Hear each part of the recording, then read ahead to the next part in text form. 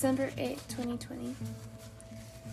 Today marks a year since my tia passed away. I can't believe we've survived this year almost.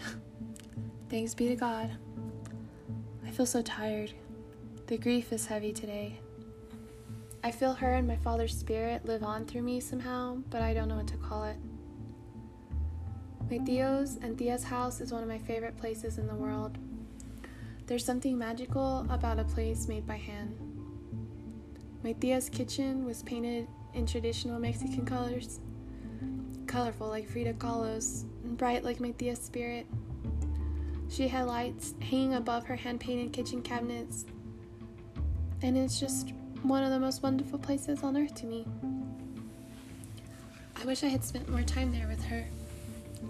I never imagined a life without them. She had the best laugh, one of those that made you laugh too. And she had the Virgin de Guadalupe hanging all throughout the house. She had a prayer altar for her, bright and beautiful, and I always think of her when I see the Virgin de Guadalupe. She gave me the love and respect for the Virgin, and somehow she's always been in our lives. You'll see her everywhere out here. The Virgin de Guadalupe and the Virgin Islands, the foundations. The first book I read of my father's after he passed was Grandmothers of Light. It just struck me and I picked it up. And one of the stories talks about the origins of the Virgin de Guadalupe, who Aztecs called Tenochtitlan. She was an Aztec goddess of healing, roses, and ancient secrets. It's wild because I keep seeing lights before falling asleep, but I don't know if they're lights or stars. I usually fall asleep before I find out. Each book I've picked up and read of my father's had given me so many answers. Grandmothers of Light drew me in with the title, obviously. The day after I asked, I don't usually ask out loud, I just use my thoughts. The lights about the water out here and how to bring it back. The mysteries of the Andes was on the floor of my living room the next day. This morning, as I was drinking my coffee, I looked at the bookshelf and saw the Book of the Hopi. When I lived in Savannah, Georgia, I ended up hanging out with Tibetan monks. I worked at this fine dining restaurant called Elizabeth's on 37th, and the monks came down and created a mandala upstairs to raise awareness about freeing Tibet. I ended up spending a lot of time with them. I went go-karting for the first time with Tibetan monks, and it was so much fun. We even went to an Atlanta Hawks game with box seats. Me and Tibetan monks. I drank, they didn't. I watched them create the most beautiful and intricate sand mandalas. They chant and do their ceremonies, and then I'd follow them to the rivers and watch them throw the sand into the river. They placed each grain of sand hand by hand. It would take days. Monks taking shifts from chanting to focus on the mandala, the meditating, the chanting. They gave me some sand from a mandala and this white gift box that had a crystal and a beaded medicine wheel in the sacred colors black, red, yellow, and white.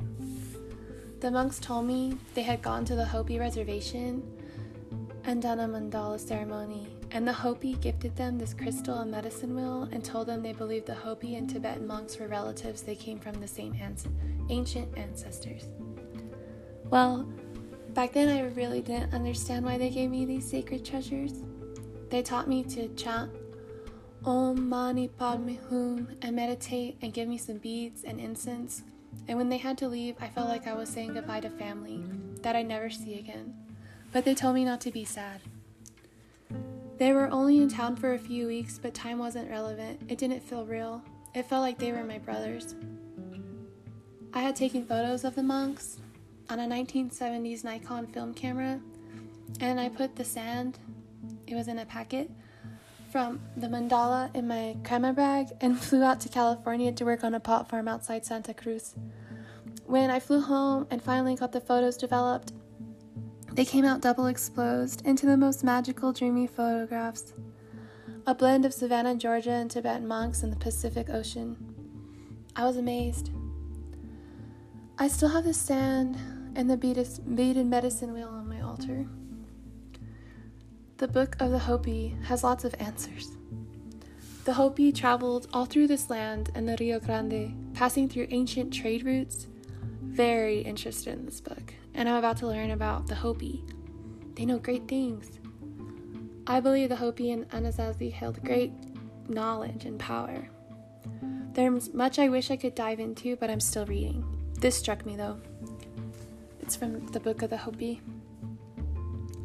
Many people today wonder why these people chose an area devoid of running water to irrigate their sparse crops.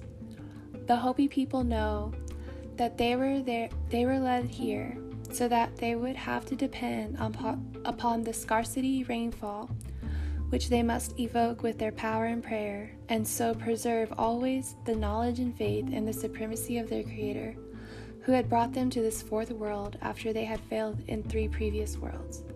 This, they say, is their supreme title to the land, which no secular power can refute. Well, I believe that.